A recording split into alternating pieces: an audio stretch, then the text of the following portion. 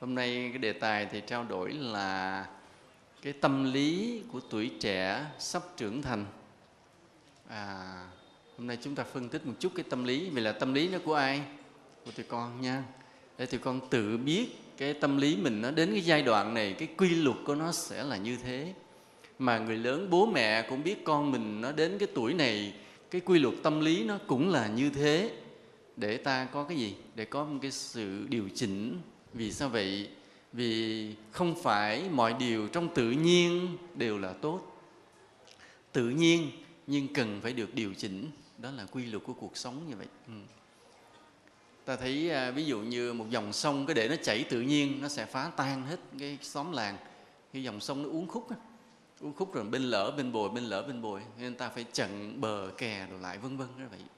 Nên trong thiên nhiên không phải luôn luôn để tự nhiên mà tốt, mà luôn luôn có sự điều chỉnh. Ta cũng vậy, khi lớn lên đến mỗi cái lứa tuổi nó có một cái trạng thái, cái biến chuyển của tâm lý. Và trong cái biến chuyển đó nó có cái mặt lợi và mặt không có lợi.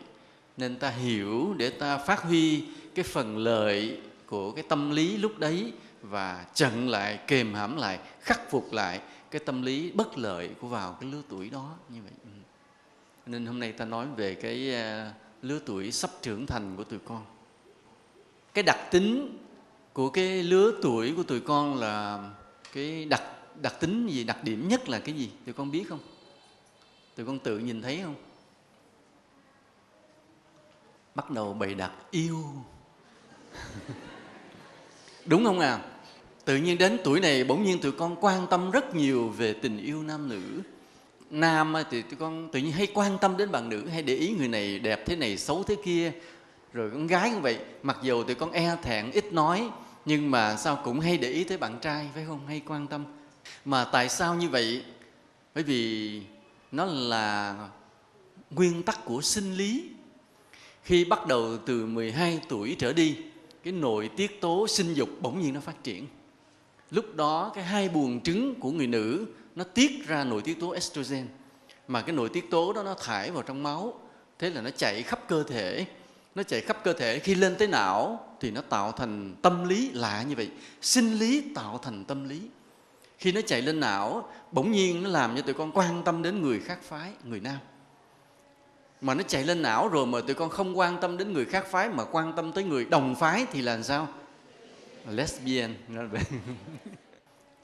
Cũng cái estrogen đó mà nó chạy đi khắp máu rồi nó vào trong tim, nó làm tim mạnh lên. Nó chạy vào phổi làm phổi mạnh lên, chạy vào thận làm thận mạnh lên.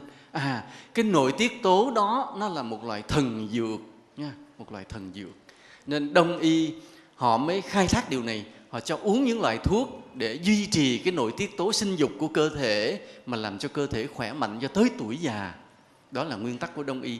Còn bên Tây y thì lại thấy cái nội tiết tố nó cần như vậy nên chích cái nội tiết tố ngoại sinh vào, phá tiêu cơ thể hết. Tây y lại không tự nhiên, dùng cái biện pháp không tự nhiên. Thì bên Nam cũng vậy. Bên Nam thì cái nội tiết tố ở cái tinh hoàng là cái testosterone bắt đầu nó tiết ra. Nó cũng đi vào trong máu, cũng lên tới não, nhưng mà người nam rõ hơn người nữ. Tức là lớp tuổi con trai tụi con khi mà cái testosterone nó bắt đầu nó đi vào lên tới não rồi, bỗng nhiên tụi con quan tâm rất nhiều tới người nữ. Ví dụ như cái estrogen, cái sinh dục nữ mà lên tới não của con gái thì con gái cũng quan tâm về con trai để ý mà ít hơn. Nó chỉ là 1/4 thôi so với cái cường độ của con trai. Nghĩa là cũng cái đồng cái tuổi là 12, 13, 14, 15, 16 lớn lên, nhưng con trai lại quan tâm với con gái mãnh liệt hơn là con gái quan tâm tới con trai. Cái cường độ về tâm lý quan tâm hai phía với nhau như vậy. Cho nên khi ta nhìn lên trên bình diện tổng quát của xã hội, ta sẽ thấy là cái người con trai hay tán tỉnh con người nữ, hay là viết thư tỏ tình, theo đuổi đi, người ta đi đằng trước mình cứ đeo đi phía sau là vậy. Chứ con gái ngược lại không có chuyện đó, phải không? Ít. Tụi con có đi theo con trai không? Không, phải không? Đó, vậy không? Mà con trai tụi con có theo con gái không?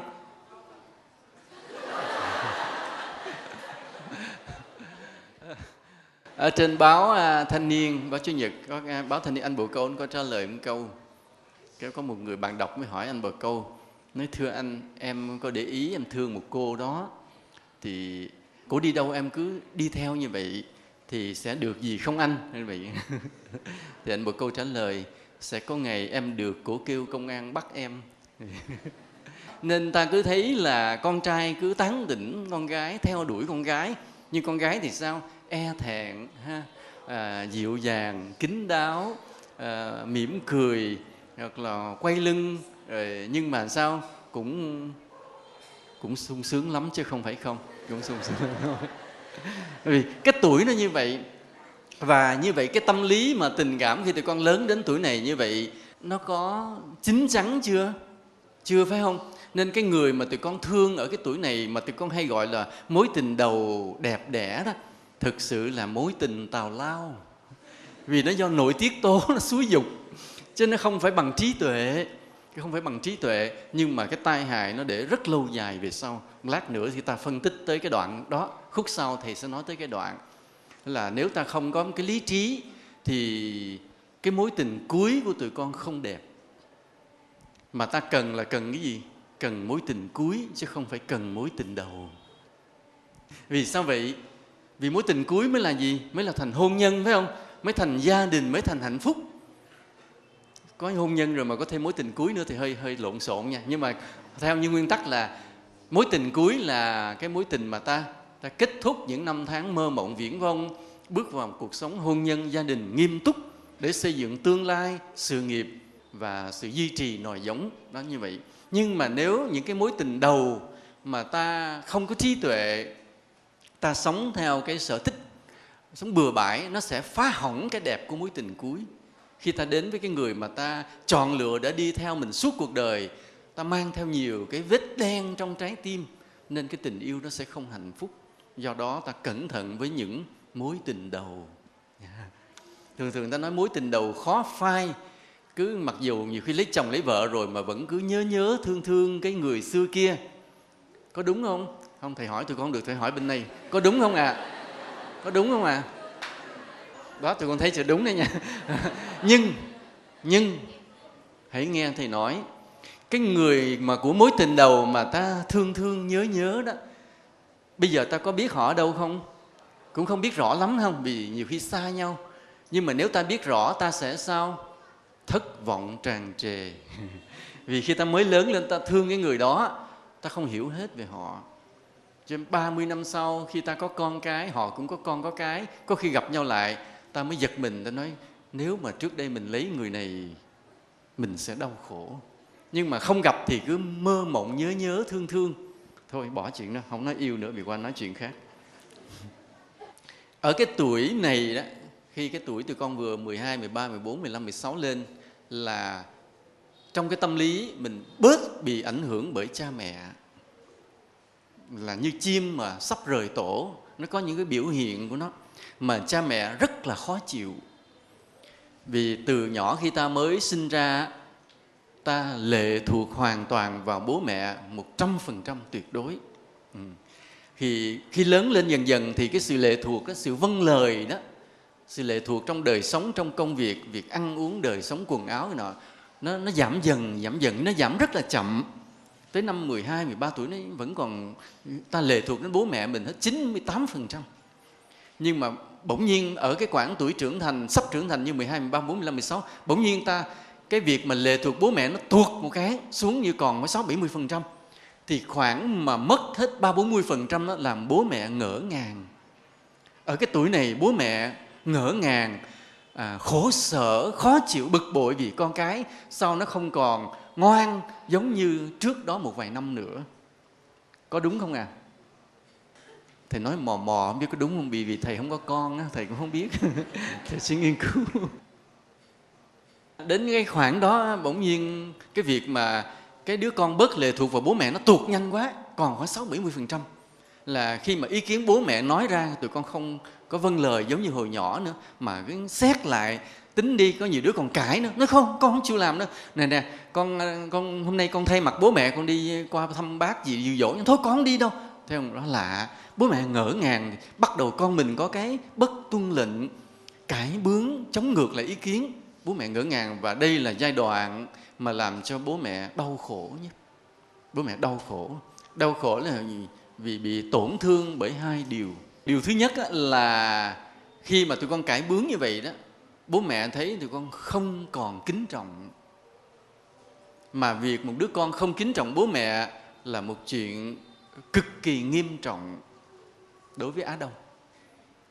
Bên Tây Phương là khi mà con nít mà đi học là được thầy cô giáo dạy là phải chống lại bố mẹ ngay từ nhỏ. Đó là một cái xã hội hỗn loạn. Xã hội đó không có gì để cho ta bắt chước. Một xã hội sai lầm, xã hội tội lỗi. Con nít mà lớn lên chút xíu là khi đi học xong về nhà coi bố mẹ không ra gì. Còn bên Đông Phương của ta là cái đạo hiếu là từ nhỏ tới già tới chết, tức là mình vẫn phải kính trọng bố mẹ. Cái văn hóa của ta cực kỳ xuất sắc. Đó là cái tổn thương thứ nhất về lòng kính trọng. Cái tổn thương thứ hai về tình yêu thương. Tức là nào giờ bố mẹ yêu thương con cái yêu thương bố mẹ, nhưng đến khi mà nó đứng lên nó sưng sững, nó cãi một câu thì coi như cái tình yêu thương nó bị rạn vỡ. Cho nên trên hai cái mặt, một mặt về đạo lý của lòng kính trọng của con đối với bố mẹ, hai là cái tình cảm của đứa con đối với bố mẹ nó bị tổn thương trầm trọng và làm cho bố mẹ mình cực kỳ đau khổ ở cái giai đoạn này. Rồi nhân quả thôi, mai mốt tụi con có con rồi, đúng cái tuổi đó con mình nó sẽ cãi ngược mình lại như vậy và làm mình cho mình tổn thương. Ở trong chùa của thầy ở trong miền Nam á, ở trên núi, mỗi năm vào mùa hè thầy đều tổ chức cái lớp học hè, khoảng 300 em học sinh về đó ở luôn 1 tháng rưỡi hoặc 2 tháng. Thầy dạy về đạo đức, dạy về các kỹ năng sống nhiều năm như vậy. Thì rồi về có hai vợ chồng mới đem lên một đứa con trai lên gửi khóa học hè năm ngoái. Thì học xong hết rồi thì chùa mình vẫn làm đầy đủ bổn phận là dạy xong hết rồi, tới ngày bế mạc là trả lại cho bố mẹ xong hết rồi. Sau đó không lâu thì cái người bố với mẹ mới lên thăm chùa lại, mới kể chuyện thế này. Nói thật sự là vợ chồng con xem như mất đứa con đó. Chứ thật ra thầy cũng không biết. Nói vì sao? Vì tụi con gửi nó đi học trường quốc tế, vô đó nó dạy cái gì không biết, nhưng về nhà nó coi bố mẹ như cỏ rác. Nói nó cãi, nói nó làm nghe lời, nói nó vô phòng đóng cửa lại. Cực kỳ hỗn xược. Mà đối với Á Đông ta đó là một điều hết sức nghiêm trọng trong cái đạo đức của một con người. Coi như đứa này vứt bỏ. Nhưng mà khi nghe tin chùa mở lớp học hè thì tụi con cầu may đem lên gửi. Nhưng không ngờ là 1 tháng rưỡi trở về nó lật ngược trở lại, biến thành một đứa khác, bắt đầu yêu kính bố mẹ trở lại, biết vâng lời, biết ngoan ngoãn và sống tình cảm lại. Tụi con như tụi con được tái sinh lại một lần nữa. Tưởng đứa con mà mình dứt ruột đẻ ra, thương yêu nuôi nấng cho đến tuổi này rồi, cho đi học trường quốc tế rồi phải vứt nó đi, không dùng được nữa. Cái sự tổn thương đau đớn là như vậy. Nhưng mà cái tuổi nó như vậy, cộng thêm cái lối giáo dục. Cái giáo dục thì nói là không lẽ thầy dùng cái từ rất là nặng để thầy mắng hết cả một hệ thống của họ, nhưng nó sai lầm. Rồi có một cái ông Việt kiều bên Pháp cũng vậy, về nói chuyện với thầy, nói tụi con rất đau khổ vì con gái. Hễ nói gì nó cứ nông nông. Nông là gì tụi con biết không? Tiếng Pháp là không, cứ từ chối. Tụi nó không bao giờ chịu quy, mà cứ nông. Nói ra cái là nó nông là nó phản ngược lại. Còn bên Mỹ thì thôi, tràn ngập cái chuyện đó. Cái làm bố mẹ cái gì cũng phải năn nỉ con cái. Và đứa lớn lên chút xíu là hầu hết người ta hãy gặp nghịch cảnh một cái là bị trầm uất liền. Trầm uất là gì? Là căng thẳng, là khổ sở. Là vì đứa nhỏ nó không chịu đựng được cái nghịch cảnh. Vì sao? Vì cái tôi nó lớn quá. Ai nói nặng nói nhẹ một chút xíu là nó đau khổ vô cùng. Còn Á Đông không có chuyện đó à. Á Đông là cái phương pháp giáo dục là tập cho tụi con diệt cái bản ngã từ nhỏ. Ví dụ bố mẹ mình bắt mình nằm xuống đánh đau mình phải khóc á. Mà mình có được giận bố mẹ không? Không. Bị đánh đau mà không được giận, bỗng nhiên tụi con luyện được một cái bản lĩnh mà phi thường. Sau này tụi con bước vào xã hội, mình có cái bản lĩnh là cuộc đời có nghịch cảnh, có khó khăn gì, lòng vẫn tĩnh, không phiền não. Do đó người Á Đông ít bị trầm uất. Gặp nghịch cảnh, gặp đau khổ, gặp sự xúc phạm không có bị trầm uất, là do từ nhỏ được đào tạo trong môi trường như thế. Còn bên Tây Phương lớn thì chút xíu nói nặng nói nhẹ, nó nhảy lầu, nó tự tử liền, vì nó trầm uất. Cái tôi nó lớn quá. Tuy nhiên bù lại cũng có cái văn minh của họ. Ví dụ họ có cái lối đào tạo là teamwork là gì? Làm việc nhóm, đúng giỏi. Làm việc nhóm. Nghĩa là cái tôi nó lớn, nhưng là bù lại nó có cái luyện cái kỹ năng cho trẻ là làm việc nhóm. Khi làm việc nhóm thì người này phải quan sát người kia, hợp tác với người kia, phối hợp với người kia, nhường nhịn người kia như thế nào. Cái làm cho cái bản ngã nó cũng nhẹ xuống.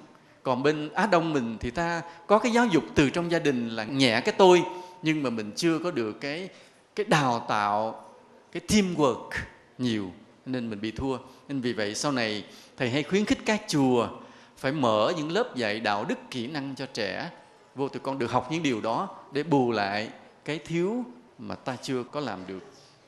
Mà tại sao ở đến cái tuổi trưởng thành này bỗng nhiên ta bị ảnh hưởng bởi bố mẹ? Tại sao? Vì hai điều. Thứ nhất là cái kiến thức mà tụi con được học trong nhà trường nó lớn lên. Lớn lên khi con người ta có kiến thức, bỗng nhiên người ta khẳng định được mình dần dần. Cái tôi mình được củng cố lần lần. Đó, cái thứ nhất. Cái thứ hai, tụi con bị ảnh hưởng bởi bạn bè nhiều hơn.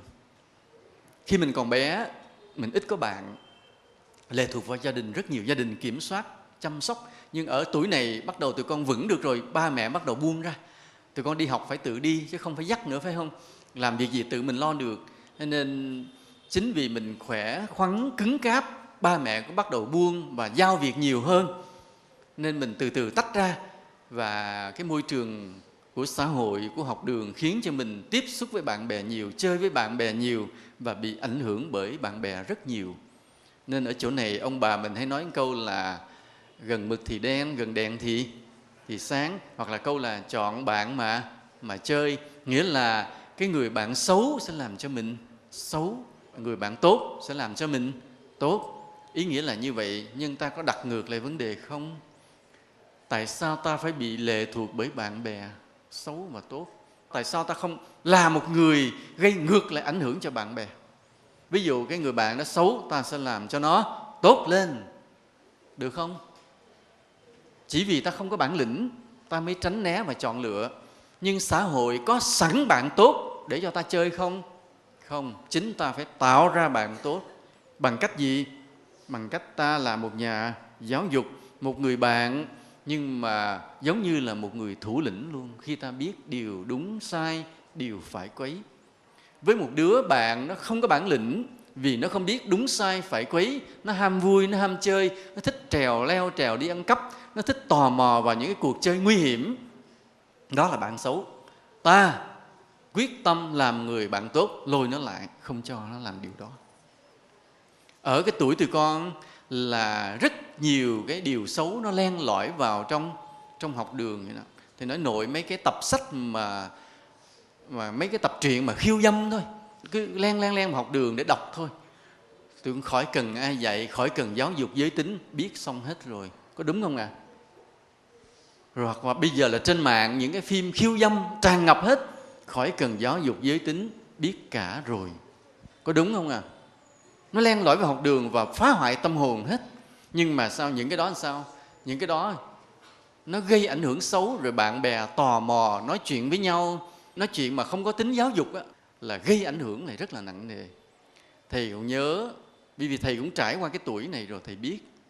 Ở cái tuổi lúc mà thầy nhớ là thầy đi qua những cái tuổi như thế này, thì những đứa bạn xung quanh thầy bắt đầu tụi nó cũng bị ảnh hưởng bởi những cái tò mò về giới tính, về tình dục, và cũng bắt đầu nói chuyện với nhau.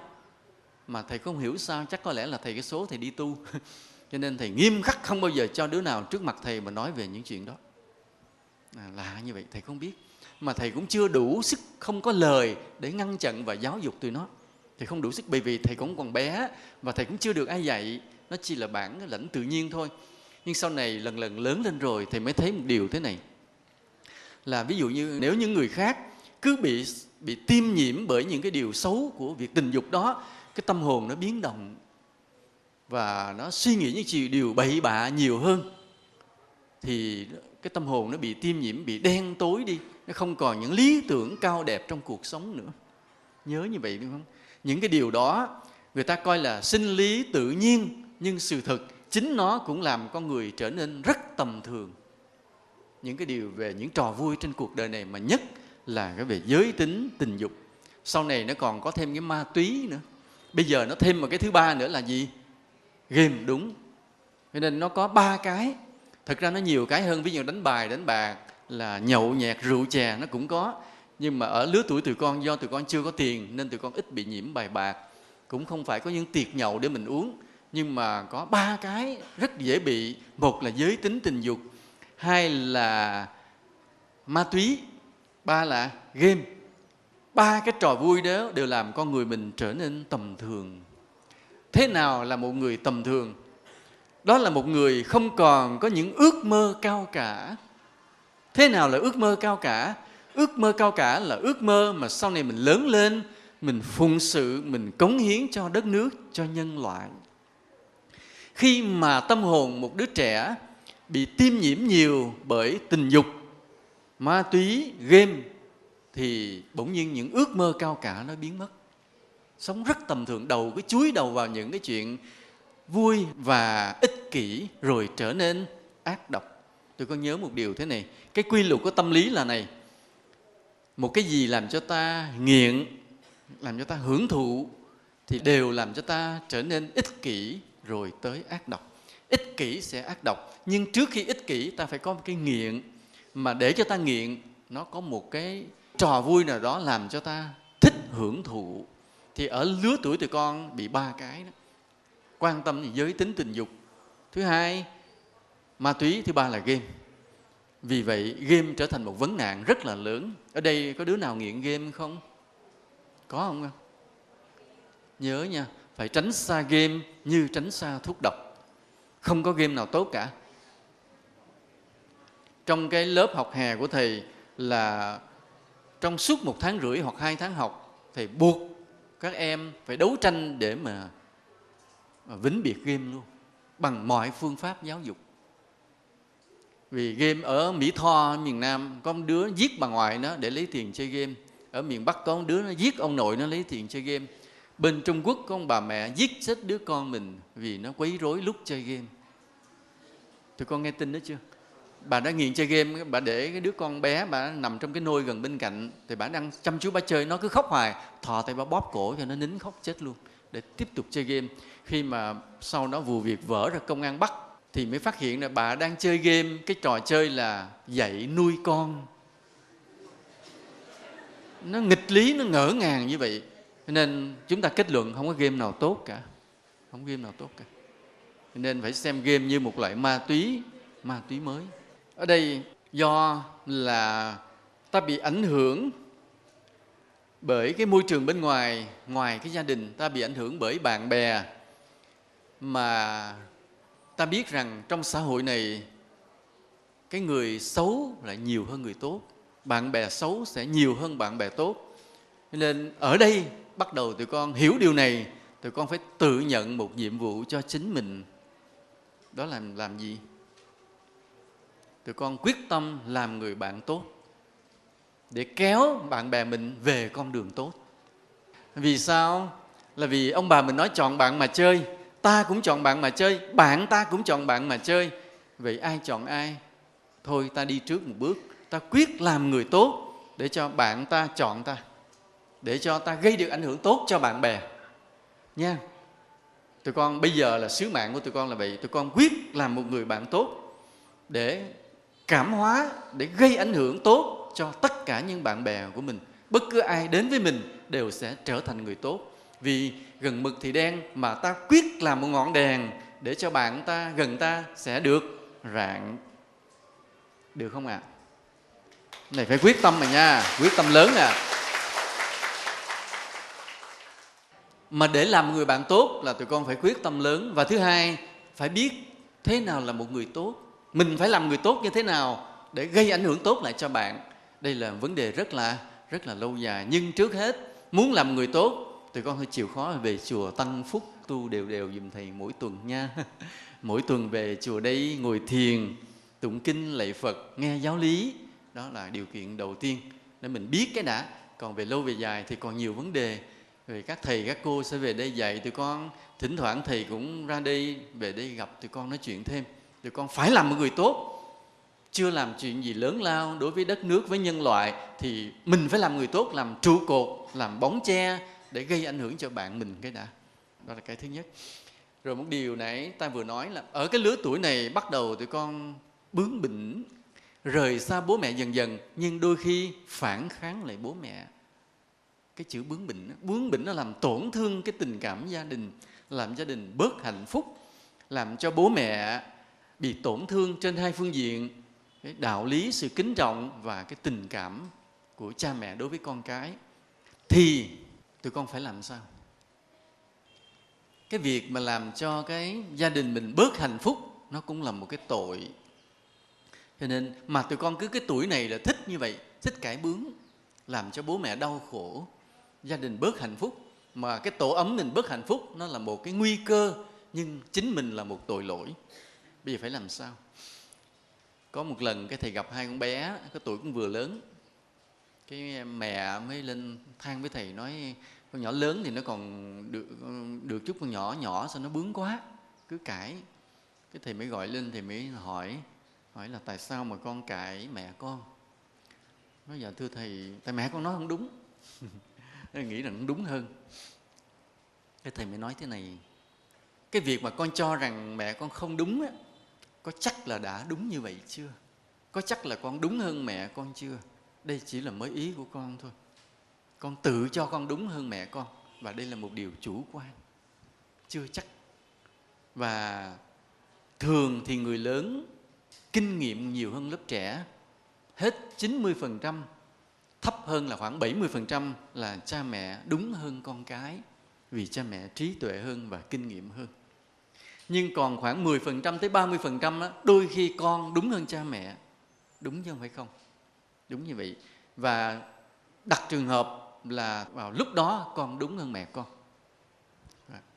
Nhưng mà con có thấy rằng việc con cãi như vậy để được gọi là đúng hơn, được một cái chuyện lặt vặt gì trong ý kiến của gia đình đó, mà rồi con làm tổn thương cái tình cảm gia đình như vậy, có đáng không? Có lãi không?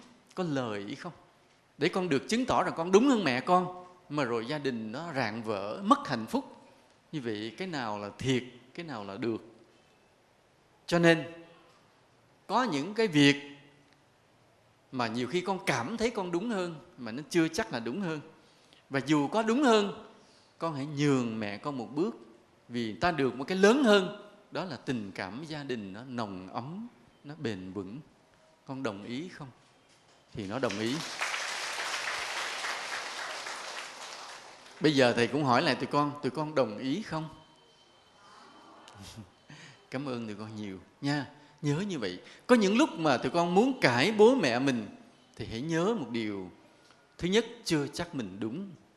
Thứ hai, cái việc cãi bướng này làm rạn vỡ cái hạnh phúc gia đình, cái tình cảm gia đình. Nên hãy nhường một bước. Vì có rất nhiều điều mà bây giờ tụi con thấy đúng, tới khi lớn lên là sai. Lớn lên là sai. Mà rất nhiều như vậy. Chính thầy cũng vậy. Như hồi nhỏ thầy là một người học giỏi, thầy được nhiều người khen là thông minh. Và vì thầy cũng nghĩ rằng mình là người thông minh, do đó những công việc mà thầy quyết định, thầy chọn lựa, thầy nghĩ rằng nó đúng. Nhưng sau đó 5 năm, sau đó 10 năm, sau 20 năm, thầy nhìn lại thì hết 90% thầy đã sai. 90% thầy đã sai. Mặc dù lúc đó ở lứa tuổi đó thầy được khen là một người thông minh. Nhưng mà vậy đó, mà đến khi lớn lên rồi nhìn lại mới thấy rằng mình đã sai hết 90%. Nên bây giờ khi mà thầy thấy một đứa trẻ cãi bướng với bố mẹ vì nghĩ rằng mình đúng hơn bố mẹ, thầy rất xót xa. Vì thầy biết nó đang lặp lại cái suy nghĩ của thầy ngày xưa. Mà ngày xưa là thầy rất là ngoan, không bao giờ thầy cãi bố mẹ. Bố mẹ nói sao làm vậy, không bao giờ cãi. Còn những việc khác thì mình thấy mình đúng, vậy mà sau này đều thấy mình sai. Còn cái đứa bé, đứa trẻ mà nó mạnh mẽ, hơi dữ, rồi phản kháng, rồi bướng bỉnh, sự thật thứ nhất là chủ quan, vì nó hầu hết nó sai. Cái thứ hai là rạn vỡ tình cảm gia đình. Hồi đó thầy có một bạn, lúc đó cũng lớn tuổi rồi, lúc đó là cái người bạn nó lớn tuổi hơn thầy, thì anh này anh cũng yêu rồi nhiều. Còn thầy thì đang chuẩn bị thì đi tu. Thì anh này mới kể chuyện cái tình cảm của anh cho thầy nghe. Anh nói rằng ảnh thương cái cô đó. Cô đó nhà giàu, ảnh thì còn nghèo. Và cô đó cũng thương ảnh. Nhưng mà cái gia đình cô đó phản đối cái chuyện tình cảm này. Vì nói với cô đó rằng cái thằng du côn, mày hết chuyện mày thương nó. Thì cái cô đó mới tức quá, tại binh người yêu mình mà, mới ra ngoài kể với ảnh. Nó khóc, ba mẹ em nói là anh là du côn, không cho em thương anh. Thì cái anh chàng mới trả lời, em về em nói với nhà em, anh sẽ vô anh đánh từ trên xuống dưới không chừa đứa nào, rồi nó dám nói anh du côn. Thì như vậy phải du côn không? Chính xác là du côn, vậy bố mẹ nói quá chính xác. Rồi cái anh chàng nó về kể lại cho thầy nghe, thầy nói thiệt đúng, ông này du côn thiệt. Và ba mẹ bên kia nói đúng, thấy không? Rồi sau này cũng không có tới đâu, dĩ nhiên là tình yêu đó tan vỡ. Và có lẽ thầy nghĩ giờ phút này có lẽ cái cô kia cô rất hạnh phúc vì cô không cưới nhà anh này.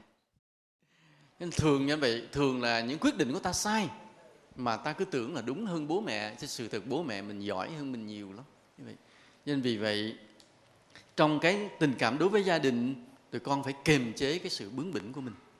Ở đây tụi con ai là người hay cãi bố mẹ nhiều nhất? Ai?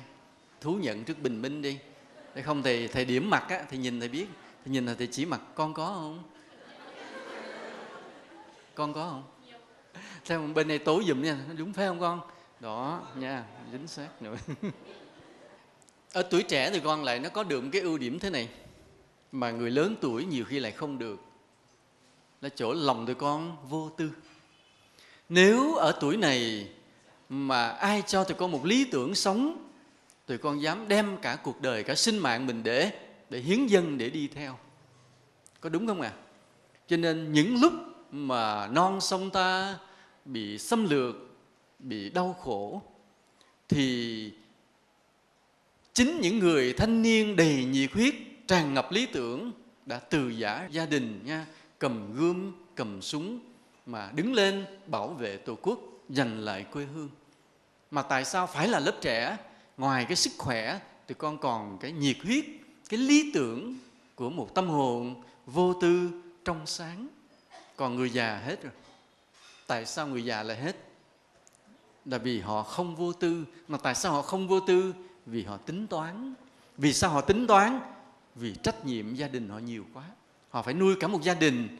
Họ tính bữa nay ăn mấy cân gạo, ngày mai mấy cân gạo, hôm nay còn tiền này xài được tới bao lâu, bây giờ phải làm cái gì để ra tiền. Chính những cái tính toán đó thế làm con người ta trở nên thực dụng, không lý tưởng nổi nữa. Bây giờ kêu mấy già này, bây giờ yêu nước hy sinh tất cả vì Tổ quốc nha, được không? Cười trừ, thấy không? Không được. Còn bây giờ nói tụi con là hy sinh tất cả vì Tổ quốc nha, tụi con được không? Được liền. Nó có một lý do của sự vô tư nữa, là vì tụi con chưa cần phải tính toán. Cơm áo bố mẹ mình nuôi, lo hết, tụi con chỉ lo học thôi. Chính cái không tính toán làm cho tâm tụi con rất trong sáng. Và những lúc này ai cho mình một lý tưởng đẹp, mình mang theo gần như cả cuộc đời. Thầy nói gần như cả cuộc đời là vì thế này.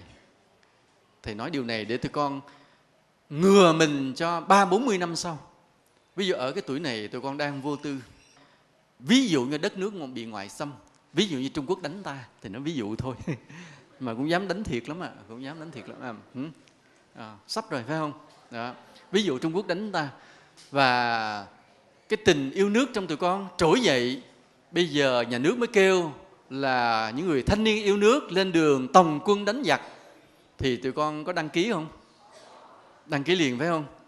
Ở cái tuổi tụi con như vậy vô tư, nên nếu ai cho tụi con một lý tưởng yêu nước, yêu nhân loại, tụi con sẽ kéo dài cái lý tưởng đó được tới 30-40 năm. Tụi con sẽ làm một người tốt được 30-40 năm. Tại sao chỉ 30-40 năm mà không suốt đời?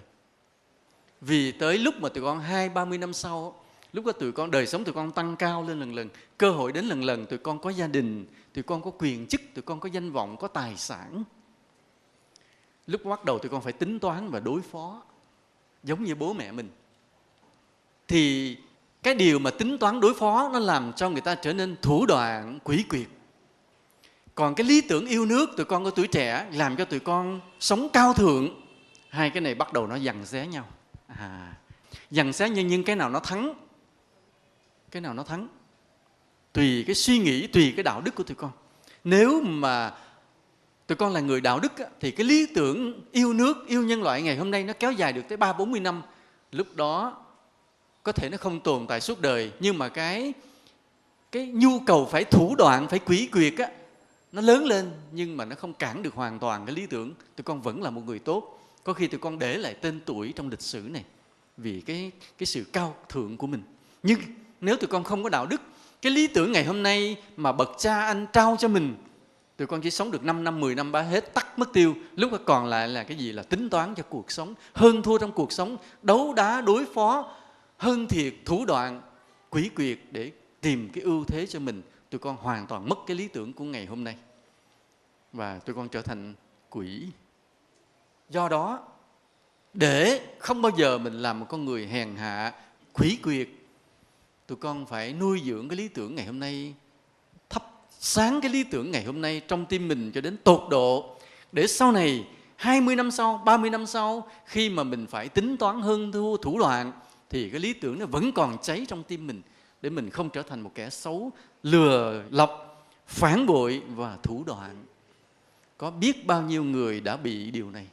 Bởi vì đây là điều mà cảnh giác của những người mà có tâm huyết với đất nước này. Cứ sợ cái sự biến chất của một con người khi mà họ đã ở địa vị cao. Cho nên tụi con phải làm sao? Vì thầy không biết là ngày mai tụi con sẽ làm gì. Hôm nay tụi con ngồi đây dưới mái trường bình yên, nhưng biết đâu sau này cái duyên phước tụi con lớn lên, tụi con làm chủ tịch xã, chủ tịch huyện, chủ tịch thành phố, thậm chí có đứa làm chủ tịch nước. Biết đâu được, phải không à? Ngồi đây chứ đâu biết. Đúng không? Thì lúc đó phải làm sao cái lý tưởng này mãi mãi sáng trong tim mình. Cái lý tưởng của tuổi trẻ khi mà tụi con hãy còn vô tư mình nha. Nên vì vậy mà ngày hôm nay tụi con phải tìm cho mình một lý tưởng sống. Phải tìm cho mình một lý tưởng sống, tự mình tìm, đừng đợi người khác trao cho mình. Vì đợi người khác trao cho mình nó lệ thuộc vào cái lửa trong tim của người đó. Nếu đó là một người mà cực kỳ có lý tưởng sống, thì những điều mà người đó nói sẽ lay động trong lòng tụi con và truyền cái lửa đó trong tim. Tụi con sẽ bừng bừng lý tưởng sống suốt đời còn lại. Nhưng nếu đó là một cái người, cái lửa rất là yếu, ngọn lửa trong tim họ nó leo lét, thì thắp qua tim tụi con không có bao nhiêu, và vài năm sau nó tắt mất trong tim tụi con. Nhưng vì vậy chính tụi con phải tự thắp lên cái ngọn lửa lý tưởng của chính mình. Thầy nhớ hồi nhỏ thầy cũng vậy. Dù khi năm lớp 5 bắt đầu thầy học được cái tình yêu nước, và thầy cứ suy tư về tình yêu nước, đi tìm những bài đọc về tình yêu nước, rồi chính thầy viết những bài văn viết về tình yêu nước cho chính mình đọc, không cần ai đọc hết. Hồi đó thì còn nhớ lúc đó, những buổi mà làm bài toán, làm bài tập ở trường xong hết, còn thời gian rảnh, bắt đầu thầy lấy vở đó thầy viết: tôi yêu đất nước tôi. Tự thầy viết cho thầy đọc, tôi yêu đất nước tôi. Tôi sống trên mảnh đất này mà tổ tiên tôi đã đi qua, đã đổ xương, đã đổ máu, để đổ mồ hôi để xây dựng. Tôi hưởng được cái ân nghĩa của tổ tiên tôi. Bao nhiêu anh hùng đã vì đất nước này đã đứng lên, đã ngã xuống. Để ngày hôm nay tôi là một người Việt Nam với tất cả lòng tự hào, vinh quang và độc lập. Tôi yêu đất nước tôi. Lúc mà thầy viết những bài dài lắm, bây giờ thì thầy không nhớ nữa, nhưng mà thầy tự viết để cho chính mình đọc. Hôm nay là lần đầu tiên tụi con được nghe thầy tâm sự bài này, chứ vĩnh viễn chưa có ai đọc những bài viết của thầy như thế cả. Và thầy tự thắp cho mình cái lý tưởng sống như thế, thì tụi con cũng vậy. Tụi con phải tự trau dồi cho mình một cái lý tưởng sống, chứ đừng lệ thuộc vào ai hết. Và khi mà tụi con tự thắp cho mình được cái lý tưởng sống, thì ngọn lửa lý tưởng nó cháy rất là mạnh. Nó cháy mạnh như thế nào? Bất cứ ai đến gần mình đều bị đốt cháy luôn. Ai đến gần mình là bị đốt cháy luôn. Nghĩa là sao? Nghĩa là mình truyền sang cho người ta một lý tưởng sống đó luôn nha. Những người đến gần mình không ai được quyền sống tầm thường nữa. Không ai đến gần mình mà cứ được phép tiếp tục sống một cuộc đời ích kỷ. Ai đến với mình đều phải trở thành một người sống vị tha, vì mình không chấp nhận cho một trái tim hẹp hòi, vị kỷ. Phải như vậy, tụi con phải bừng lên một lý tưởng mạnh đến như vậy. Và như vậy thì bạn bè đến với mình đều sao? Đều được ảnh hưởng tốt hết. Phải tự mình trau dồi cái lý tưởng đó. Như vậy. Đó là cái cơ hội của tuổi trẻ mà người lớn không bao giờ có được. Cái người lớn khi có gia đình rồi, trách nhiệm cơm áo gạo tiền đè lên vai rồi, bây giờ bắt là phải yêu nước, phải hy sinh. Sự thật nghĩ không ra. Vì cái tình yêu con trẻ, gia đình mình mạnh hơn rất là nhiều, mạnh hơn cả tình yêu Tổ quốc. Thầy nói thật như vậy. Đó là một thực tế đau lòng. Như có một cái phim của Na Uy, cái phim nó về tình báo, là một anh làm kỹ sư trong cái công nghệ quốc phòng. Thì lúc đó Na Uy nó có một cái máy bay mà công nghệ cao, kỹ thuật phóng tên lửa rất là đặc biệt. Nhưng mà muốn leo lên máy bay mà điều khiển được, nó có một cái hộp mã. Gắn cái hộp mã nó vô rồi thì mới khởi động máy bay, mới điều khiển tên lửa được. Và cái hộp mã nó họ giấu trong két sắt. Khi cái người phi công mà tới đó nhận nhiệm vụ đó thì phải ký tên rồi nhận được mới mở két sắt. Người thủ trưởng mở két sắt cầm cái hộp đó ra. Hộp mã leo lên máy bay, đóng vào ráp lại rồi mới leo lên khởi động máy bay và bay và điều khiển. Nhưng nó có cái code của nó. Và cái người kỹ sư này biết cái cách mở cái code đó. Thì lập tức có một cái nhóm tình báo nó tới. Nó theo dõi hết gia đình. Cái nó bắt cóc đứa con trai. Bắt cóc đứa con trai. Đứa con trai không biết mình đang bị bắt cóc. Đứa con trai cứ vui đùa, tưởng là một người khách lạ, chở đi chơi một lát giao về bố mẹ. Cái khi nó mới cho quay phim đứa bé đang ngồi nói chuyện. Và nó nói, bây giờ thì anh lấy cái code đó cho tôi trả con anh về. Anh chàng này tái mặt. Còn người vợ thì sao? Người vợ thì nhảy đong đỏng. Người vợ thì nhảy đong đỏng, anh phải làm sao đem con tôi về, dù bán cả cái đất nước này. Ông chồng thì ông quá bức xúc. Một bên là gia đình, con trẻ. Bà vợ thì bà quá dữ, bà đòi cỡ nào cũng phải đem đứa con về. Đứa con đối với bà là tất cả, đất nước là vô nghĩa. Còn anh ta thì làm trong cái ngành đó nên trách nhiệm đối với quốc gia rất là lớn. Cái người đàn ông thường là như vậy. Người đàn ông thường họ có trách nhiệm với tổ quốc hơn. Nhưng mà lúc đó nếu đem lên bàn cân, cái tình cảm rõ ràng, cái tình gia đình nó nặng hơn tình yêu tổ quốc. Và anh chàng này chấp nhận đi ăn cắp cái code đem về để giao cho giặc. Cái câu chuyện là như vậy. Nhưng mà may mắn thì dĩ nhiên câu chuyện nó có kết thúc có hậu một chút, là happy end. Có kết thúc có hậu một chút. Thì có những cái thế lực tình báo của Na Uy và một số nước đồng minh, họ mới phá vỡ âm mưu đó, chặn lấy lại được cái code và đem đứa bé về. Câu chuyện nói vậy, đại khái như vậy. Nhưng mà coi cái phim đó cho ta một cái suy nghĩ. Lúc đó rõ ràng trong tâm hồn anh đó, cái tình yêu gia đình nặng hơn tình yêu tổ quốc. Còn người vợ thì hoàn toàn vất đi, không một chút gì đoái hoài tới tổ quốc. Cho nên sau này tụi con cũng sẽ như vậy. Khi bắt đầu mình có gia đình rồi, cái trách nhiệm tình yêu đối với gia đình nó sẽ nặng hơn tình yêu đối với tổ quốc. Và ta có thể phản quốc, ta có thể làm việc lỗi lầm. Không có đơn giản đâu. Tụi con phải đề phòng lúc đó. Nên có một lần, trong đó có một lần thầy giảng một bài giảng về yêu nước cho các Phật tử. Thầy có nêu lại vấn đề đó, thầy hỏi nếu trong tình huống đó quý Phật tử sẽ xử lý như thế nào? Không ai trả lời được hết. Không ai, tại vì không ai có thể bỏ con mình hết. Và thầy gợi ý, một cái gợi ý hết sức là nghe tàn nhẫn. Thầy nói hãy chấp nhận cho con mình nó chết. Để anh chi? Bảo vệ tổ quốc này. Bởi vì tổ quốc này là bao nhiêu con người, phải không? Bao nhiêu triệu con người. Còn con mình chỉ có một đứa. Không được đứa này đẻ đứa khác.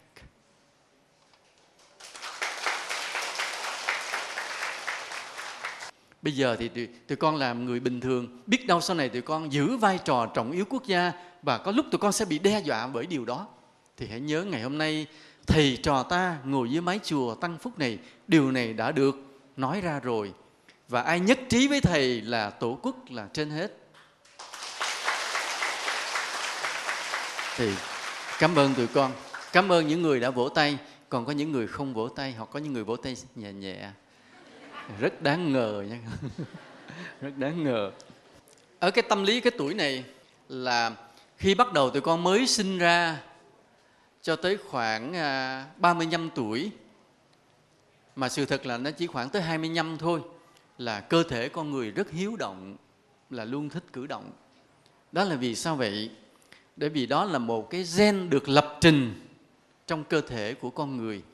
Cái gen nó lập trình lên bộ não, cái bộ não nó phát ra một cái ý thích, là cứ thích, tụi con thích nhúc nhích tay chân. Nhúc nhích tay chân. Cho nên tụi con thấy mấy đứa nhỏ nó có nằm yên không? Thường không, nó cứ nhúc nhích ha. Nhiều khi bồng nó lên cái đòi tuột nó xuống rồi nó đòi cái bắt bồng lên. Cái là bố mẹ muốn khùng luôn rồi đó. Nhưng mà vì tại sao phải như vậy? Tại sao phải lập trình như vậy? Vì để cho cơ thể phát triển. Cái sự vận động cần cho cơ thể phát triển. Trên cái gen được lập trình. Và loài người hay là thôi vì nó cứ cử động mà vô tổ chức, đem nó vô cho luyện tập thể dục, thể thao, võ thuật vân vân thì được vận động có tổ chức, hơn là cái gen nó cứ xúi nó cứ phải vận động. Mà cái sự cử động này, cử động cơ thể làm cho cái cơ thể phát triển. Chứ nếu đứa nhỏ sinh ra không nhúc nhích, không có cử động gì hết thì cơ thể không lớn lên được. Cũng như cây cũng vậy. Thì con thấy gió thổi, đừng tưởng gió thổi vu vơ. Gió thổi cho cây lung lay để làm chi? Cây phát triển. Ủa, cây mà cũng tập thể dục à? Cũng tập thể dục. Thế nào vậy? Bởi vì nhựa cây từ dưới đất đi lên. Mà nếu những cái mạch nhựa đó mà nó bị nghẽn thì sao? Cây không lớn tốt, phải không? Cho nên chính gió nó làm lung lay như vậy. Đến chi những cái mạch mà dắt nhựa lên đó, nó được thông. Nó giống như massage vậy đó. Là nhựa mới lên nuôi tới cành tới lá như vậy. Mà cành càng non thì càng dễ gió thổi, dễ lay. Về nhựa nó dễ lưu thông trong đó. Ta cũng vậy, khi ta nhúc nhích như vậy nên là máu nó dễ lưu thông. Và có nhiều người nhúc nhích theo kiểu gì? Hip hop là gì đó, dòm rất là kinh dị nha. Nhưng mà cũng là một loại nhúc nhích, nó là khó nhúc nhích. Nhưng cái nhúc nhích của cơ thể nó kéo theo cái nhúc nhích của não bộ. Là bộ não thì con rất thích suy nghĩ, thường xuyên suy nghĩ. Bản chất của não bộ lúc đó là loạn động, suy nghĩ như vậy. Và cái sự loạn động của não bộ này nó được cho phép đến khoảng năm 28 tuổi. Nếu qua 28 tuổi này mà nó vẫn loạn động như lúc trẻ, bắt đầu con người rơi vào một loại bệnh suy nhược thần kinh, trầm cảm, stress, trầm uất, làm cho bộ não bị tổn thương. Và nếu nặng có thể đến chỗ bệnh tâm thần. Còn nếu nhẹ nó gọi là suy nhược thần kinh, làm cho con ray rứt, khó ăn, khó ngủ, không tập trung, phân tâm. Đó là cái dạng bệnh lý mà nó đi theo chương trình đã lập sẵn. Do đó, tuổi trẻ tụi con phải biết khai thác cái ưu điểm của cái việc mà cử động để cho cơ thể phát triển, nhưng kiềm chế cái sự suy nghĩ của não bộ. Để làm chi? Để qua khỏi 30 tuổi mình không bị những bệnh lý của thần kinh não. Không bị bệnh lý của thần kinh não. Để mà phát huy cái khuynh hướng hiếu động của cơ thể thì tụi con làm gì? Làm gì? Tập luyện nha. Tập luyện, mà tập luyện có bài bản, có tổ chức, lý thú. Bài bản tổ chức lý thú là gì? Bài bản tổ chức lý thú không có phải là cứ ẹo qua ẹo lại hay cua tay chân lên xuống, mà tụi con phải thực hành một số kỹ năng có lợi cho cuộc sống. Ví dụ như là kỹ năng cấp cứu người trong tai nạn. Ví dụ bây giờ người ta bị té xuống sông, đi chơi với nhau trong rừng bị té xuống sông, cái người đó bạn mình bị gãy chân, không tự đi được nữa, mình phải mang người đó lên khỏi sông, ra khỏi rừng. Giờ cái cách mà di chuyển một người như vậy là bằng cách nào? Đó tụi con phải tập luyện. Nên là tập luyện vừa là tập luyện cho cơ thể thỏa mãn cái sự hiếu động của nó, nhưng mà nó có lợi ích về cuộc sống. Chứ đừng có cứ ẻo quay ẻo lại và nó vô nghĩa nha. Đừng có vậy, phải có kỹ năng, phải có mục tiêu, có bài bản, có tổ chức. Như vậy đó là cái về cơ thể. Còn về trí não thì phải kềm hãm cái sự suy nghĩ của nó trước năm 30 tuổi là cái gì? Là cái gì? Thiền, đúng như vậy, giỏi. Được có 2 em trả lời, còn bao nhiêu em thì ngơ ngác như cung trăng rớt xuống rồi. Hồi trước thầy có dạy thiền tôi có một lần rồi phải không? Còn nhớ không? Có thực hành không? Thì nghi ngờ quá, thầy phải điều tra cái chữ có này cho cẩn thận. Tụi con phải thường xuyên tập ngồi thiền. Đây là một lời khuyên hết sức chân thành của thầy, hết sức tha thiết của thầy. Vì tới qua khỏi năm 30 tuổi rồi mà tụi con không có cái kỹ năng kiềm chế cái suy nghĩ của mình, tụi con bắt đầu đi vào bệnh não xuất hiện dần dần. Kém thông minh từ từ, tới già sẽ xuất hiện 2 cái loại bệnh là rung tay chân là Parkinson và Alzheimer là mất trí nhớ. Còn nếu trước năm 30 tuổi tụi con đã bắt đầu có cái kỹ năng thiền định, tụi con biết kiềm chế cái suy nghĩ của mình trong suốt cuộc sống, thì tới năm 60, 70 tuổi tụi con tránh được 2 cái loại bệnh, một là rung tay chân Parkinson và mất trí nhớ. Tụi con có nghe về cái bệnh Alzheimer, mất trí nhớ không? Có rồi phải không? Nó như thế nào? Cầm chìa khóa lên không biết cái này để làm gì. Ăn cơm rồi vẫn không nhớ là mình đã ăn. Nói sao tụi bay không dọn cơm tao ăn? Đó, mà trong khi mới vừa ăn. Hoặc là người vợ bước vô, ông nhìn, ông không nhớ là ai. Tụi con thấy không? Con cháu là từ từ quên lãng hết. Và như vậy người ta nói rằng cái người đó chưa chết, nhưng mà sự thật đã mất sự tồn tại trên xã hội vì không còn liên kết được với ai nữa hết. Mất cái trí nhớ rồi ta không còn liên kết được với ai nữa hết. Giống như một cái máy vi tính mà dữ liệu trong đó đã xóa sạch thì mình còn sử dụng được nữa không? Không. Chương trình không hoạt động, bộ nhớ bị kẹt, không có đưa thêm dữ liệu vào được, dữ liệu không lấy ra được thì không khởi động bộ nhớ RAM, bộ nhớ ổ cứng gì kẹt hết thì cái máy vi tính nó vất. Nên ngoài cái con chip xử lý thông minh, một cái máy vi tính cần phải có bộ nhớ tốt. Con người cũng vậy. Ví dụ thông minh nhưng mà cái trí nhớ xóa rồi bỗng nhiên không dùng được. Tuy còn sống mà mọi liên kết với xã hội chấm dứt hết vì mất trí nhớ. Rất là đáng sợ. Rồi cái bệnh rung tay rung chân. Rung tay rung chân là sao? Là vì ở trên não tự nó phát xuống cái tín hiệu, nó bắt mình phải rung. Ví dụ như bây giờ mình muốn nhấc tay lên thì não nó phải điều khiển, phải không? Nhấc lên, bỏ tay xuống, bỏ xuống. Nhưng ý mình không muốn, nhưng mà cái tín hiệu mệnh lệnh từ não nó vẫn tự nó truyền ra. Nó bắt đưa lên đưa xuống cho vui. Kèm không được, kèm lấy tay này chụp tay kia, buông ra cái nó giật tiếp. Vì cái tín hiệu mệnh lệnh nó tự nó gửi xuống, không cần ta muốn.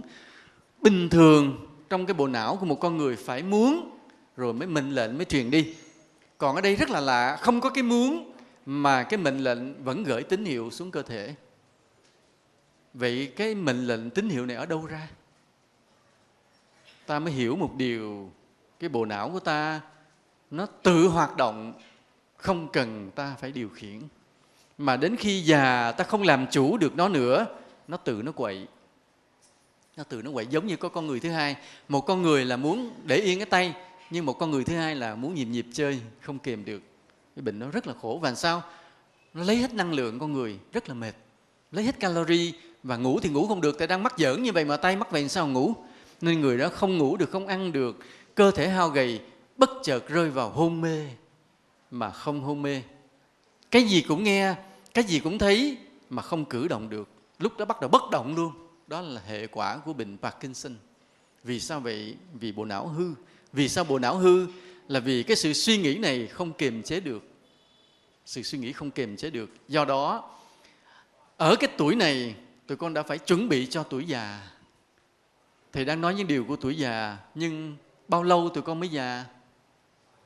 Bao lâu? Còn lâu lắm không? Còn lâu hả? Hồi thầy còn nhỏ thầy cũng nghĩ như vậy. Hồi thầy còn nhỏ thầy nghĩ rằng cái năm mà thầy 55 tuổi là nó ở đâu á, xa lắm. Nhưng mà thoáng một cái, hôm nay thầy xin giới thiệu tụi con thầy đã 54 tuổi rồi. Qua sang năm là tới cái 55 tuổi. Bởi tụi con nhìn thấy thầy già không? Già rồi, 55 tuổi rồi. Thầy đã 55 tuổi rồi, già lắm rồi. Nhiều người bằng tuổi thầy là cháu nội, cháu ngoại lớn lên hết rồi nha. Vì vậy, khi thầy nói về cái tuổi già mà bị những bệnh mất trí nhớ rung tay, tụi con thờ ơ, không quan tâm vì tụi con nghĩ nó ở đâu? Xa lắm, không có đâu tụi con, không có đâu. Nha, tới ngay bên bây giờ đó. Nha, tụi con quay lại cái tới liền bây giờ đó nha. Vì phải lo tập thiền đi. Phải đến đây mà tập thiền để làm chủ cái suy nghĩ của mình. Đố tụi con biết loài người khác với loài vật cái chỗ nào? Suy nghĩ hả? Con vật nó cũng biết suy nghĩ đó. Biết nói hả? Con vật nó biết nói. Ngôn ngữ của nó cũng biết nói. Dám là biết nhảy hip hop lắm à. Khác cái chỗ này là trong con người cũng như con vật, nó đều có một số gen nó lập trình, nó thúc đẩy con người ta tới lúc đó phải làm cái đó, tới lúc đó phải làm cái đó. Mà cả con người và con vật đều giống nhau ở chỗ này, đều có cái bản năng sinh dục. Đều có bản năng sinh dục là tình dục đó. Là lớn lên thì con người ta phải lấy vợ lấy chồng, Ngoài cái tình yêu là tình cảm thuộc về tinh thần, nó còn có cái thỏa mãn cảm giác của tính dục nữa. Con người cũng vậy và con vật cũng vậy, giống hệt nhau. Nhưng con người khác ở chỗ con vật là con người có lý trí để kiểm soát cái bản năng của mình. Cái mình muốn, nhưng mình xem lại cái muốn đó có đúng hay không. Đó là con người. Còn con vật khi nó muốn thì sao? Không có cái lý trí để nó xét cái muốn đúng hay không, và nó luôn luôn làm theo cái nó muốn. Muốn ăn thì nó táp món mồi nó ăn. Muốn giao cấu, tìm một vật nó giao cấu. Muốn tắm thì nó nhảy xuống nước nó tắm. Muốn đánh nhau thì nó được đuổi đánh nhau. Nên là muốn cái gì thì nó làm cái đó. Nhưng con người vượt lên khỏi con vật là bởi vì quay lại nhìn cái muốn của mình là cái gì. Cái muốn này đúng hay không, nên làm hay không. Đó là con người. Và nếu ai mất cái lý trí kiểm soát cái muốn này, người đó trở thành con vật. Nhớ như vậy. Còn người nào vẫn còn cái lý trí để kiểm soát cái muốn của mình, người đó là con người. Con người đúng nghĩa. Ta đọc trên báo, ta thấy có những bài báo, có những người làm những tội lỗi. Và bài báo nó phê bình thế này: đối với cái hạng người này, cái phần con lớn hơn phần người, và nên hắn đã gây tạo tội lỗi như thế, thú tính như thế. Người ta vậy. Còn cái khi nào là người, khi nào ta luôn luôn xem mình muốn cái gì, cái muốn đó đúng hay không. Ví dụ bây giờ tụi con có muốn ăn không? Đúng. Nhưng mà tụi con nghĩ lúc này ăn được không? Không. Đó, mình biết là tụi con đang đói bụng phải không? Giờ này là ai cũng bắt đầu đói, thầy cũng đói. Nhưng mà mình thấy cái muốn này chưa thích hợp, thôi cứ đói một chốc, rồi không biết lát sư cô trụ trì có cho gì ăn không.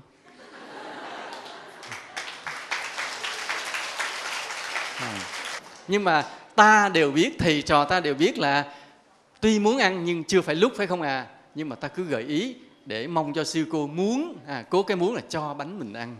Lát nữa vậy. Vài thứ khác nữa. Ví dụ tụi con lên xe buýt, tụi con muốn ngồi, tụi con thấy cái ghế trống muốn ngồi, nhưng mình là con người, tụi con nhìn quanh một vòng trước khi mình đặt cái mông mình xuống. Vì sao? Nhìn quanh coi có ai cần hơn mình hay không, phải không à? Bên kia có một cô thiếu nữ rất đẹp, mình có nên nhường không? Không, thiếu nữ đẹp không cần nhường. Bên kia có một cái phụ nữ già, cần nhường không? Già rồi nhường chi? Rồi, nên nhường phải không ạ? Đó, ta nhường. Đó, cái người mình là vậy, không bao giờ mà theo cái muốn của mình. Ví dụ hôm nay bạn rủ mình đi xem phim, mình cũng muốn đi, nhưng bắt đầu mình khác với con vật ở chỗ mình xem lại cái muốn. Bố mẹ mình có đồng ý chưa?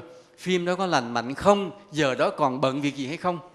Tức là khi ta xét không còn vướng gì nữa, ta đi xem phim rất là vui, rất là thanh thản, mà không bị lấn cấn một điều gì, không bị vướng. Còn nếu ta đi xem phim vui với bạn, nhưng mà chung quanh còn nhiều việc lấn cấn, thì không nên đi.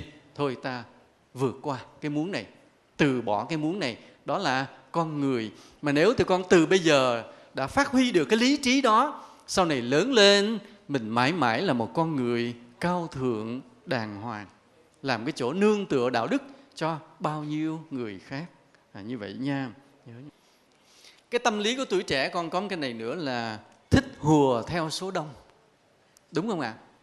Thích hùa số đông. Thấy người ta nhuộm tóc đỏ hết, thế mình cũng về, mẹ cho con tiền làm gì có nhuộm tóc đỏ. Thấy người ta có một cái kiểu model tóc mới là đẩy một đường giữa này cho nó láng o, chỉ để tóc hai bên thôi. Thế là làm sao? Cũng về xin mẹ đẩy một cái đường tóc này. Tụi con đã thấy ai làm như vậy chưa? Ở đâu? Giỏi, đúng. Trong cái phim Mr. Bean, đúng. Ông này ông vô tiệm hớt tóc, ông ngồi chờ hớt tóc, thì cái ông mà hớt tóc nó đi đâu á, đi đâu bận, cái ông ngồi đó, có người đến tưởng ông là thợ hớt tóc nhờ hớt giùm, cái ông le te, ông mới lấy đồ hớt tóc hớt người ta. Con thằng nhỏ đó nó không biết, ông không biết hớt, ông đẩy nguyên một đường giữa nó luôn. Cái bà mẹ bà quay, anh hớt con tôi kỳ vậy. Thằng con thì nó nhìn gương, nó không, cái này đẹp mà mẹ.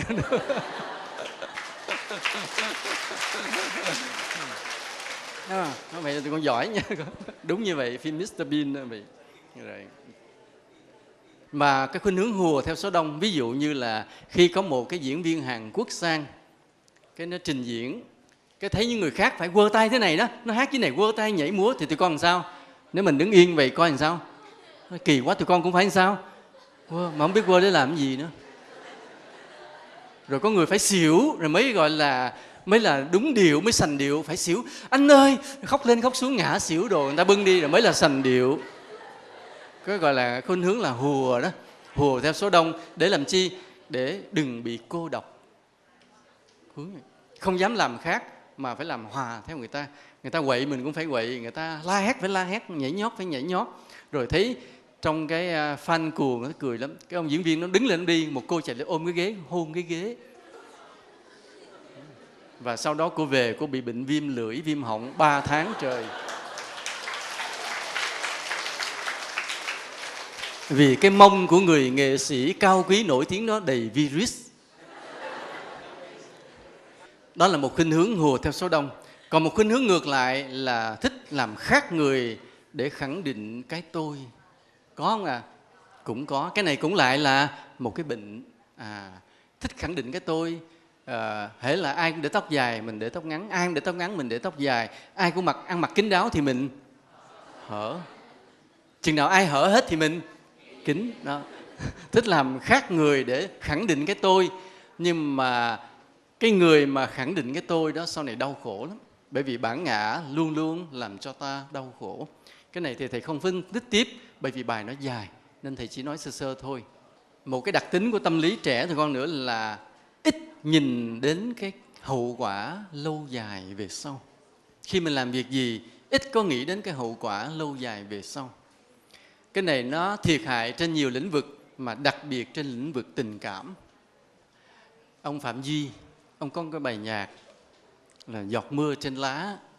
Cái bài đó để thầy nhớ coi, nó có một cái đoạn thế này. Giọt mưa trên lá, bối rối, bồi hồi, cuống quýt dạt dào, anh biết yêu lần cuối. Giọt mưa trên lá, bơ ngơ xôn xao, cuống quýt dạt dào, em biết yêu lần đầu.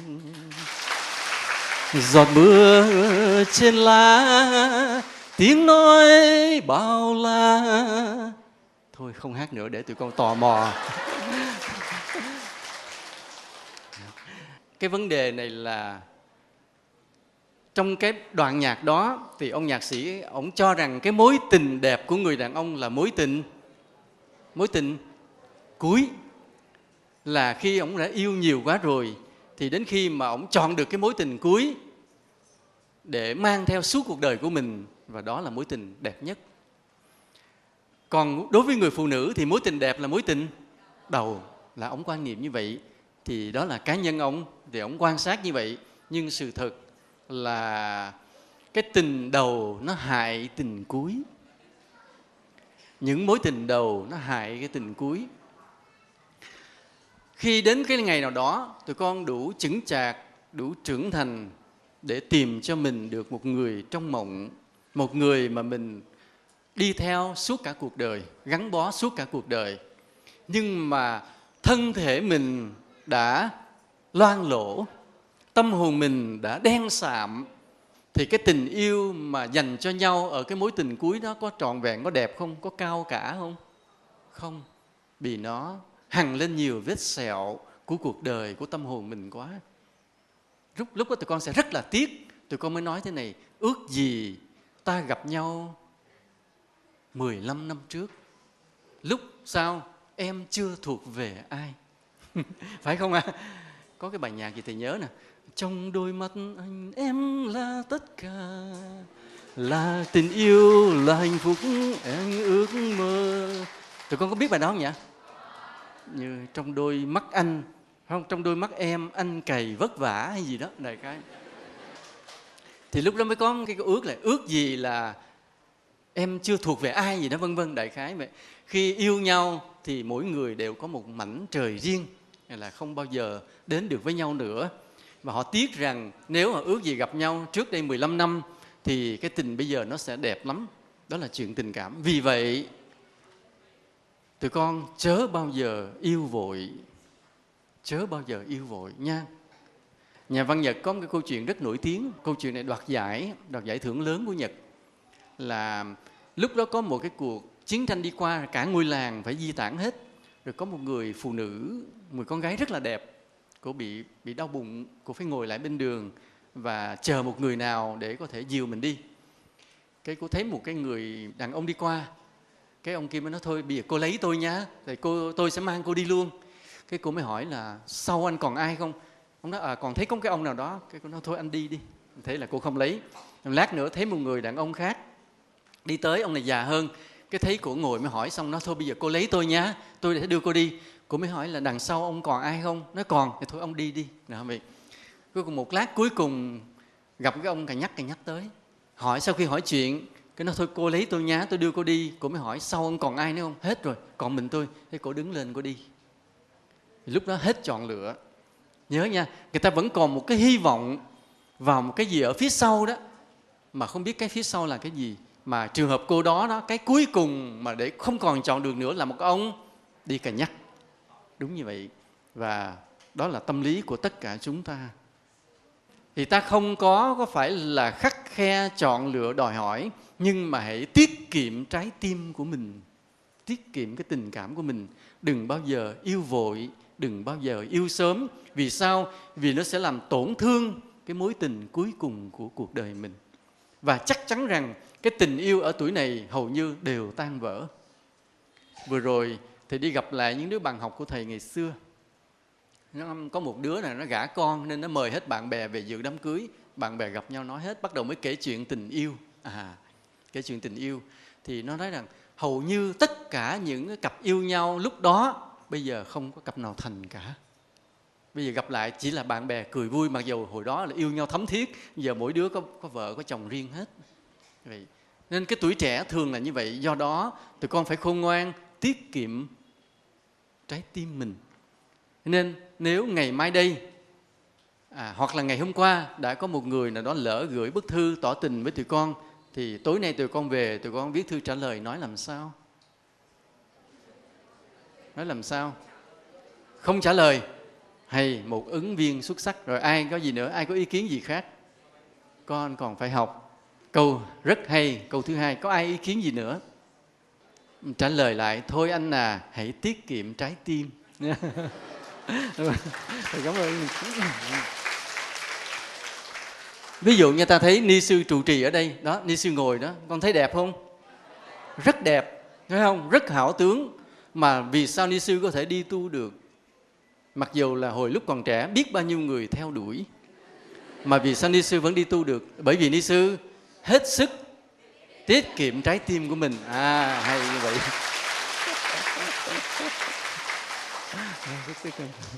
Đó là thầy nói cái chuyện tình cảm. Rồi bây giờ những chuyện khác nữa. Rất nhiều cuộc vui của lúc trẻ mà nó tàn phá cả cuộc đời còn lại của mình. Vì tụi con không nghĩ đến hậu quả lâu dài. Thích thì cứ làm, vui thì cứ chơi, mà không lường được hậu quả. Nên do đó đây là cái nhược điểm của tuổi trẻ. Vì vậy tụi con phải hết sức khôn ngoan, nghĩ đến cái hậu quả sâu xa mỗi khi mà làm một điều gì, vui một cái điều gì, hay là yêu một người nào. Vì thực sự là tụi con không đủ sức để nhìn thấy hậu quả lâu dài. Tuổi trẻ tụi con có một cái này nữa nè, là mơ mộng nhiều vì nghĩ rằng là mình đủ năng lực để làm được. Ví dụ như tụi con có nghĩ rằng mình sẽ làm bác sĩ không? Có, phải không? Vì nghĩ mình học triết sẽ tới. Hoặc có người nghĩ mình sẽ làm phi công, vì học triết sẽ tới, mình sẽ tham gia vân. Có ai nghĩ mình sẽ làm tiếp viên hàng không không? Có ai nghĩ mình sẽ thi hoa hậu không? Đó, thấy không? Đó, vậy giỏi lắm. Vì thi hoa hậu năm nay không đậu thì sang năm sẽ rớt tiếp, không sao, thi nữa nha. Vậy. Nhưng mà tại sao là mình cứ mơ mộng? Vì đặc tính của tụi con là vậy, chưa bao giờ bị thất bại. Nhỏ lớn lên có làm gì đâu thất bại, phải không? Và cứ nghĩ rằng hễ làm thì sẽ thành công. Và đó chính là cái nông cạn của tuổi trẻ. Ai cũng vậy, thầy cũng vậy. Thầy cũng vậy. Nên hồi còn trẻ thầy vạch ra đủ thứ kế hoạch cho cuộc đời mình. Và tụi con biết là thầy thành công được bao nhiêu? Thầy thành công được bao nhiêu %? Với những điều mà thầy đã mơ mộng, đã hoạch định cho đời mình, tụi con đánh giá bao nhiêu % thành công? thầy xin trân trọng trả lời không có phần trăm nào. Không có phần trăm nào.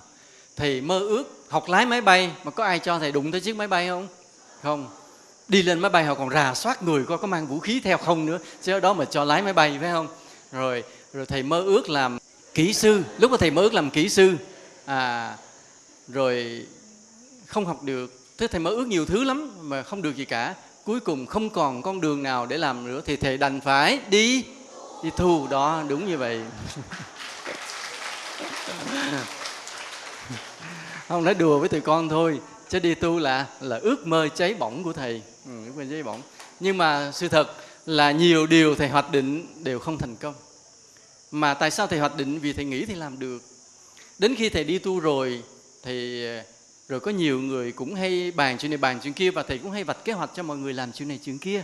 Và ví dụ muốn làm cái hội từ thiện phải như thế này, phải như thế kia, vạch ra đưa người ta làm rồi người ta thất bại mất, người ta không làm được.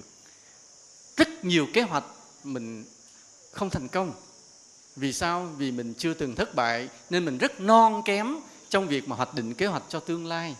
Cho nên cái tuổi ta là như vậy. Còn người lớn thì sao? Không mơ mộng nữa. Vì sao? Vì thất bại nhiều quá rồi. Có đúng không ạ? Thất bại nhiều quá rồi, không có mơ mộng. Cái gì chắc làm, không chắc là thôi à. Nhưng mà tuổi của tụi con là tuổi mơ mộng. Và tụi con phải hiểu một điều là hầu hết những mơ mộng mình không thành sự thật.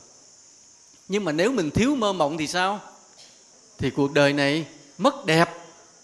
Ta sống phải mơ mộng, phải ước mơ, phải khát khao, phải đặt mục tiêu, phải lên kế hoạch và phải nỗ lực. Dù rằng có khi nó sẽ thất bại. Nhưng mà mỗi cái thất bại đó cho ta thêm một bản lĩnh, cho ta thêm kinh nghiệm. Và chắc chắn đến lúc nào đó ta sẽ thành công. Như vậy ha. Cho nên tụi con cứ ước mơ, cứ mơ mộng, cứ lên kế hoạch và cứ thất bại. Thầy rất chúc mừng tụi con đã thất bại. Vì thất bại là mẹ của thất vọng. Không sao hết. Không, nói cho thất bại đúng là mẹ của thành công. Không sao hết nha. Sẽ là một điều hết sức may mắn cho cuộc đời tụi con khi tụi con tuổi còn trẻ mà đã có một đạo lý cao thượng trong tâm hồn của mình.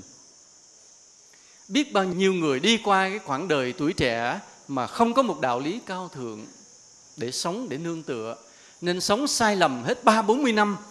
Đến khi tìm được một đạo lý cao thượng rồi mới tiếc. Lúc có cái nhiều người khi mà nghe thầy gặp thầy giảng mới nói thế này: phải ước gì 20 năm trước con đã gặp thầy thì con đã không đi mất 20 năm trong sai lầm tội lỗi. Thì biết thầy nghĩ sao không? Thầy nói 20 năm trước thầy đang còn mặc quần đùi, thầy chạy lon ton ngoài đường á. Đúng vậy. Nhưng mà ai cũng có cái tiếc nuối như vậy, là giá mà ta biết được cái đạo lý này sớm trước 10 năm, trước 20 năm, đời ta đẹp lắm. Đúng không? Mình sống tốt hơn, không phạm bao nhiêu cái sai lầm và tích lũy được biết bao nhiêu là công đức. Nên nếu ở tuổi này mà tụi con đã có một cái đạo lý cao thượng để sống, tụi con hạnh phúc hơn biết bao nhiêu người, nhất là những vị lớn tuổi này. Không tin tụi con hỏi. Nhiều vị lớn tuổi đang ngồi đây là ganh tị với tụi con. Vì ở bằng cái tuổi của tụi con, các vị này chưa biết đạo. Có đúng không ạ? Mà bây giờ tụi con đã ngồi đây dưới một mái chùa yêu thương, nghe những lời đạo lý, biết tin vào nhân quả, biết tôn kính Phật. Tụi con hạnh phúc hơn rất nhiều người. Vì vậy, hãy giữ gìn cái điều quý giá này trong tâm mình. Giống như trái tim mình như một ngôi nhà, trong đó nó có nhiều thứ tầm thường, cũng có nhiều thứ quý giá, nhưng sẽ là vô cùng quý giá nếu trong đó có một cái đống vàng đạo lý. Mà Phật Pháp chính là vàng, là ngọc của đạo lý đó. Nên tụi con rất là hạnh phúc. Thầy xin chúc mừng tụi con như vậy. Hãy mang theo điều này suốt cuộc đời mình. Thầy cảm ơn tụi con đã về đây nghe một bài pháp thoại nha. Chúc tụi con được nhiều thành công trong việc học tập, được nhiều sức khỏe và thắp lên trong lòng mình được những lý tưởng lớn. Nam mô Bổn Sư Thích Ca Mâu Ni Phật.